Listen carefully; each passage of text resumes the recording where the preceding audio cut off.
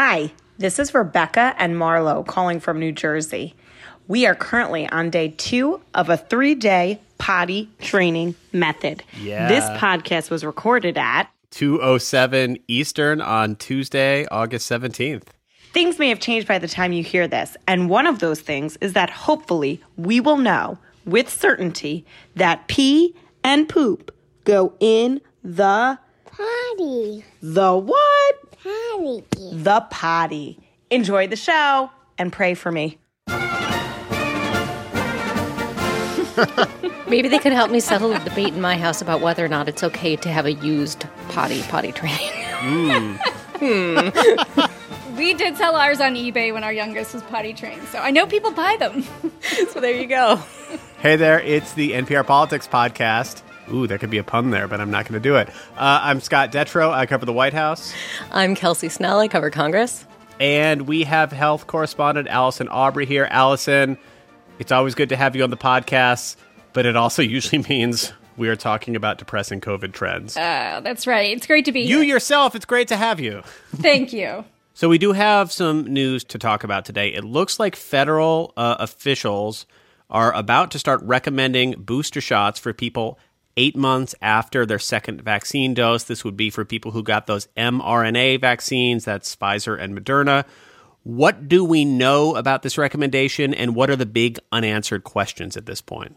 Sure. I think what's happening here is that the pandemic response team within the administration is looking at new data from Israel. And what they're seeing is that people who were vaccinated early on, that was January and February, and are 65 and older, that they're not as well protected anymore against the virus. There's been a pretty significant reduction in the effectiveness of the Pfizer vaccine, according to some data that has come from Israel. Now, Israel got an early start on getting so many people vaccinated. It's not a surprise that many eyes have been focused there, and I think that plays a lot into the pending announcement from the administration. Yeah. And before we talk more about this change in booster recommendations and what it means big picture, can you just give us a quick snapshot of where we stand right now with Delta spreading across the country?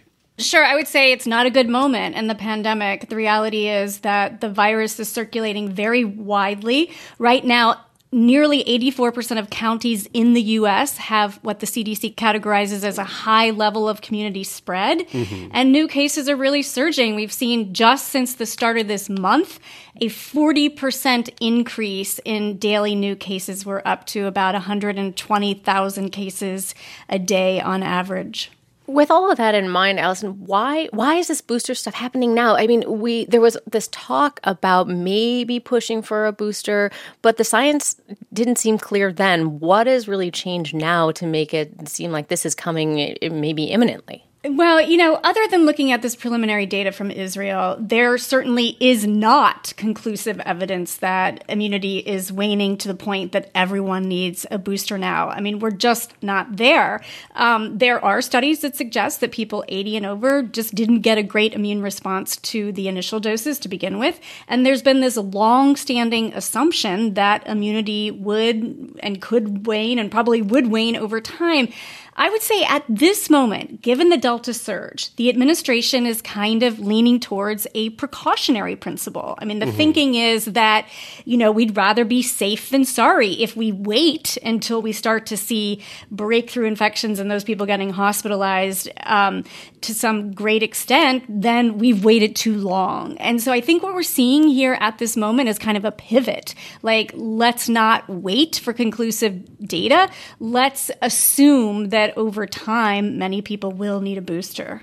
Okay, with all of that in mind, is there really a downside in getting a booster? Could it just be helpful even if this, we don't know that it's necessarily absolutely needed at this moment? A couple of issues to think through.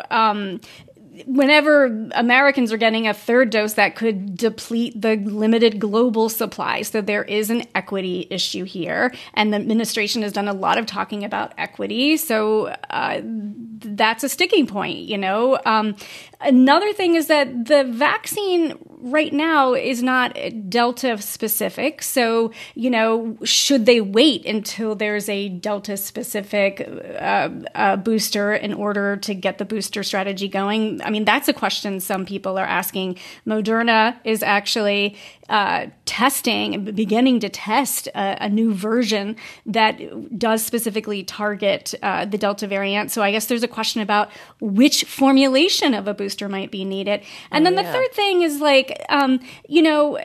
the vaccine is very safe, but no vaccine is 100% without any adverse events. I mean, we've seen that with the rare cases of the myocarditis in adolescents.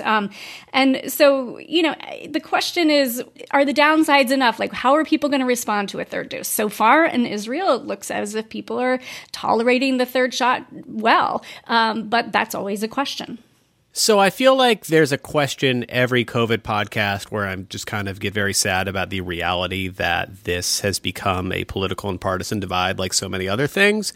We saw Domenico Montanaro, I believe, did an entire post about the way that vaccination rates really tracked with the way that like the presidential election went state by state, right? Like we have seen this breakdown. We have now gotten to the point where through prodding and bribing and Delta coming back, we've passed 70% of adults with at least one shot. Mm-hmm. If we get into this world of boosters, couldn't this exacerbate this divide between communities where people are all about vaccinations and communities where there's just not as much interest? Do we just get more and more boosted versus unvaccinated? It's a good question. I think in terms of exacerbating the already big divide, like how much more exacerbating does it need to be to have it be a big issue? I mean, it's a big issue. Let's just be real. Yeah. The U.S. is broken down into groups. The very people who were eager to get vaccinated in January, they're going to be the same people lining up or waiting for boosters. Mm-hmm. It has helped that Republican governors such as Kay Ivey of Alabama have been out there urging people to get vaccinated in her state. But the reality is that not enough people got vaccinated early on. This is, in effect, what has driven this surge, and it's why the virus is circulating so widely. I don't see the tale of two Americas changing here much. All right. We are going to take a quick break, and when we come back, we're going to talk about another challenging wrinkle to all of this, what to do about kids who aren't going to be eligible for vaccinations for months and months, and the fact that school's about to start. There are arrowheads in the walls. I'm Ramteen Arablouei. I'm Rand Abdel Fattah, and we're the hosts of Throughline, NPR's history podcast. And for our special series this month, The Best of Throughline. If we carry on as we have been, this is what we might wind up with. Listen now to the Throughline podcast from NPR. And we're back. Allison, you've been doing some reporting on this. One of the more troubling things about Delta is more kids are getting sick. There were not many good things about COVID-19, the original variation, but one of the luckier things was that it did not seem to, big picture, affect children as much as it affected adults. Is that changing? What is going on here? I do think that this uber transmissible variant has changed the equation. I mean, it is still true that many kids, in fact, most kids get very mild illness from COVID. Many are asymptomatic, but the reality is that they can spread it. And in rare cases, kids get very, very sick. There have been more than 4,400 cases of severe inflammatory disease in kids. And if you have more kids infected, then you are going to see more cases like this, of this inflammatory disease. And I'll point out that the first week in August, according to the American Academy of Pediatrics, there was the largest increase in pediatric COVID-19 cases since the start of the pandemic. There were 71,000 cases confirmed that week. That was double the number reported in the previous week. So basically, pediatricians are really leaning hard on the FDA right now. They're saying, look, the Delta variant has created a new and pressing risk to children and adolescents across the country right at the time that school is about to start. And they're urging the agency to work quickly to greenlight authorization of the vaccine for kids 5 to 11.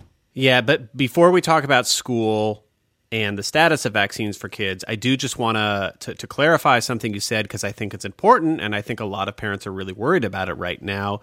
From how you framed it, it sounds like the data is not necessarily saying that Delta makes kids more sick. It's just it's more infectious, therefore more kids are getting sick, and therefore if you broaden the pie of kids getting sick, there are going to be more kids who are seriously sick. Is that a fair way to put it? That's exactly right. Okay. I mean, the risk of a serious inflammatory disease is still quite rare when you look at the overall number of kids getting it, but exactly right. If suddenly twice as many kids are infected as there were last week, well, then you're going to see more cases of the inflammatory disease. Yeah.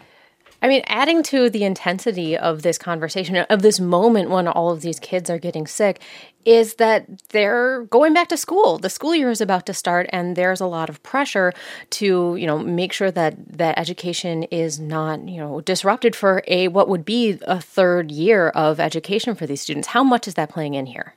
Yeah, I mean, I think it's a real issue. I know in Mississippi, several districts have had to pivot and go to online learning, given the spread of the virus there.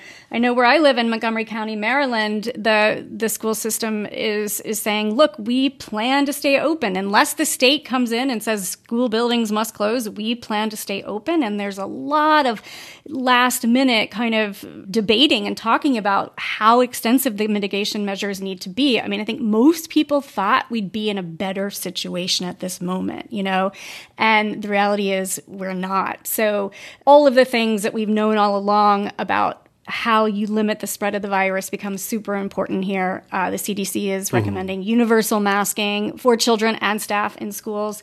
And clearly things like hand washing and distancing still matter. So, okay.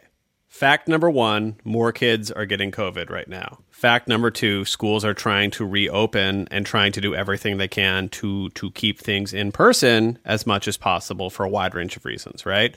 Which leads us to fact number 3, the fact that anybody under 12 is currently not eligible for a vaccine. Allison, what is the timeline for this?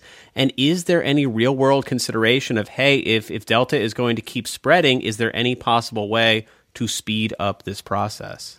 Yeah, so right now, the Pfizer and Moderna are both enrolling kids into their trials to test this. They're testing different doses of the vaccine. They're looking not only at efficacy, but also safety. In recent weeks, the FDA asked the vaccine makers to expand their trials to make sure that they were catching any potential adverse event related to vaccination. While this is ongoing, I think pediatricians are saying, look, there's enough data from the initial cohort of kids in the study to go ahead and start looking at authorizing this vaccine for the 5 to 11-year-olds. Because right now, that basically goes kindergarten through 5th grade. So right now, pretty much across the country, kids in elementary schools, very vulnerable. Yeah.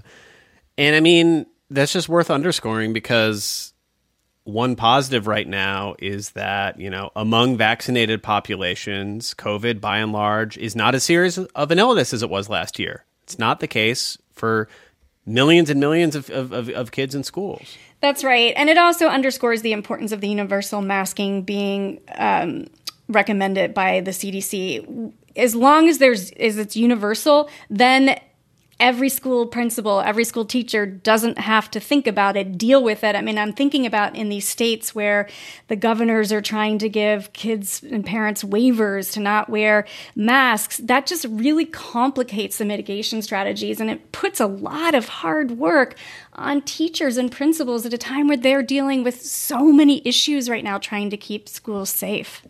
Well, Allison, thanks.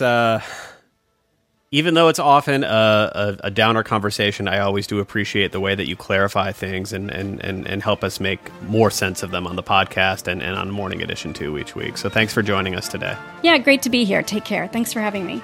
All right, we will be back in your feeds tomorrow afternoon like we are every weekday. That's it for now, though. I'm Scott Detrow. I cover the White House. I'm Kelsey Snell. I cover Congress.